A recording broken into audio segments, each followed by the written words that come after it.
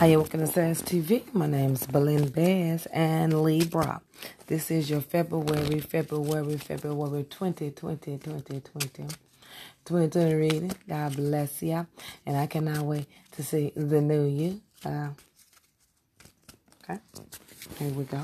From the top of the reading, I feel like you're keeping your eyes on a direction. I feel like someone's coming around. I feel like someone's waking up in a situation. I feel like an ended situation is waking up, but it's reversing in some kind of way. Okay. I do see you looking at your income. I see you thinking of your mishaps and things that has happened. I see you being in touch with your feelings the first 5 days of the month. Now, I do see somebody reaching out to you about going out or having a good time or something. There's something with celebrations, meeting someone, and in property matters that's going to have a good time for you. But you may don't go for it. You may don't go after it. You may just feel like they're up to something, and you just may not even deal with that individual that's coming in by the second week or so. You're turning down a date or something.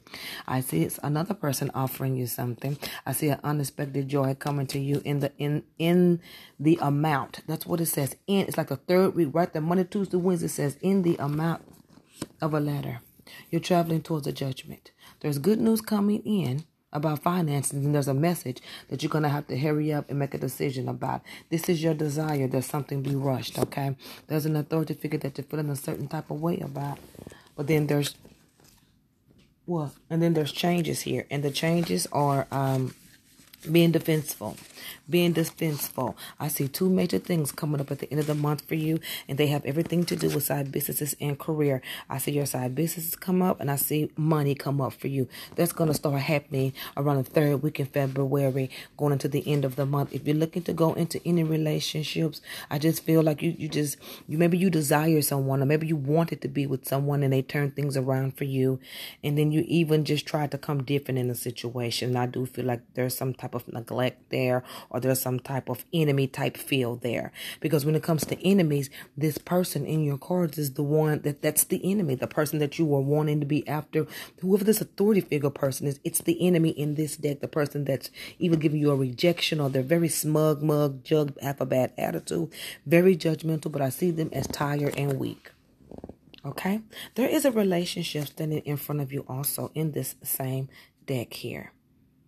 Okay? This is going to be a good month starting in the third week. Monday, Tuesday, and Wednesday. It's going to be picking up for you. So other than that, it's the same old things. You're just going to be doing what you do.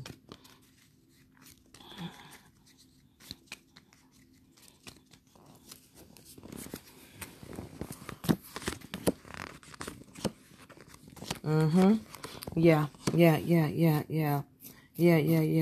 You're going to be saving too. You're going to be reaching out about some things. You're going to be making some changes also. This financial news that's going to come in is going to make you feel really good, because you're going to be making moves. You're going to be making moves, but then you're going to be walking away from fears. This is going to skip you up. This is going to move you around. This is going to end your losses, and this is going to bring in opportunity for judgment. Things are going to turn around in the situation, but it's going to get a little confusing.